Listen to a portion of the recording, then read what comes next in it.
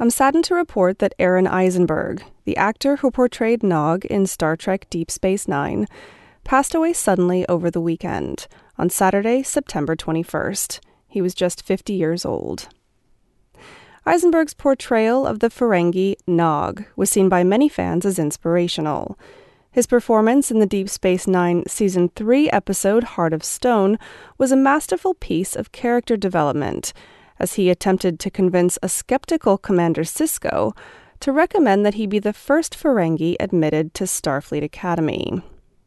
And his later performances in the Siege of AR-558 and It's Only a Paper Moon, in which he dealt with the aftermath of having lost a leg in battle, were noted by real-life combat veterans as extremely true to life, according to the Star Trek Deep Space Nine companion. Eisenberg was also a popular and familiar face at Star Trek conventions and Comic-Cons around the world. Eisenberg's passing was announced by his wife, Melissa Longo, on Facebook on Saturday evening. She said, "It is with extreme regret and sadness to announce that my love and best friend Aaron Eisenberg passed away earlier today. There will never be another light like Aaron's. The beauty that he was and the legacy he leaves behind is beyond words. I love him dearly and will miss him eternally." A GoFundMe campaign has been set up for Eisenberg's memorial by a friend of his widow's. If you wish to contribute to the fund, head to dailystartreknews.com and click on the banner at the top of the page to be redirected. Please join me in sending condolences to Aaron's family.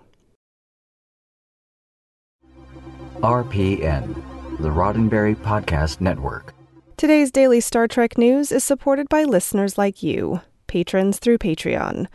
Find out more and add your support at patreon.com/Daily Star Trek News.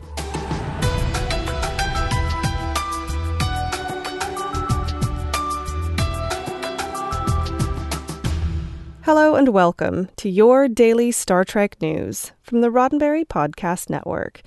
I'm Allison Pitt, and today is Monday, September 23rd, 2019.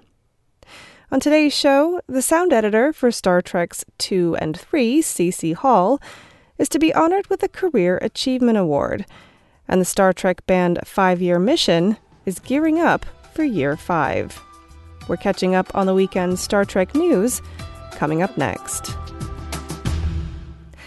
The woman responsible for sound editing for Star Trek's 2 and 3 will be given the Motion Picture Sound Editor's Career Achievement Award next January. The Hollywood Reporter brings us the story that Cecilia C.C. Hall is to be honored by the MPSE for her accomplished career in sound editing. Hall was the supervising sound editor for Star Trek II, The Wrath of Khan, and Star Trek III, The Search for Spock.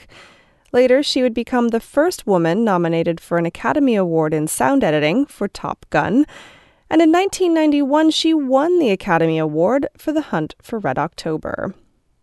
In a statement last week, MPSE President Tom McCarthy said, "C.C. Hall is one of the pillars of the sound community. She is an exceptionally talented sound editor who has created imaginative sound for many great films. As an executive at Paramount Pictures, she was a tireless advocate for filmmakers and sound artists and their projects. As an educator, she has inspired and shared her insights and experience with countless young people who have gone on to productive careers in the industry. We are delighted to recognize her diverse contributions to the art of entertainment sound with our Career Achievement Award." Hall will receive the award during the Motion Picture Sound Editors' 67th Annual Golden Reel Awards on January 19th, 2020. More news in a moment, but first, a word from me. This show is made possible by contributions from listeners like you. From as little as $1 a month, you can help me keep the show running by offsetting some of my production costs and allowing me to concentrate on bringing you the best Star Trek content as it happens.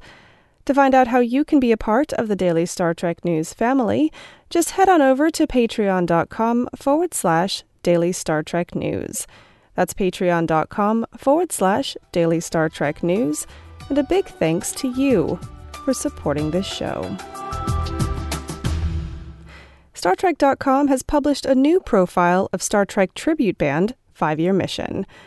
The Indianapolis-based band, consisting of Mike Rittenhouse, Noah Butler, Chris Spurgeon, Patrick O'Connor, and Andy Fark, started in 2009, and they've spent the last decade writing albums of songs based off original series Star Trek episodes. They have already released 4 albums, years 1 through 4, and are gearing up to produce the final album in the series, Year 5. 5 Year Mission are well known in Star Trek fandom, even being asked to be the house band at the 50th anniversary celebration at Star Trek Las Vegas in 2016. They also recorded a cover of the Deep Space Nine theme tune for the documentary What We Left Behind in 2018. They've been doing this for a long time, so surely it should be simple to produce Year 5. Not so much. When asked what were the biggest challenges for writing the new album, there was plenty to talk about. Butler lamented the big fan-favorite episodes like All Our Yesterdays. Spurgeon called out the Savage Curtain as being a challenge because it's so dumb. Fark noted that just finding the time to concentrate on new content has been difficult. He said, as the band got more and more popular, we started playing more and more shows, and we just lost time. We haven't been able to find that good mix of being able to just sit down and flesh out 16 songs a year and record them. Rittenhouse, who had the original idea for 5 Year Mission, cited the pressure to leave an impression. He's been tasked with writing Turnabout Intruder, the last song on the album and the last episode of the original series.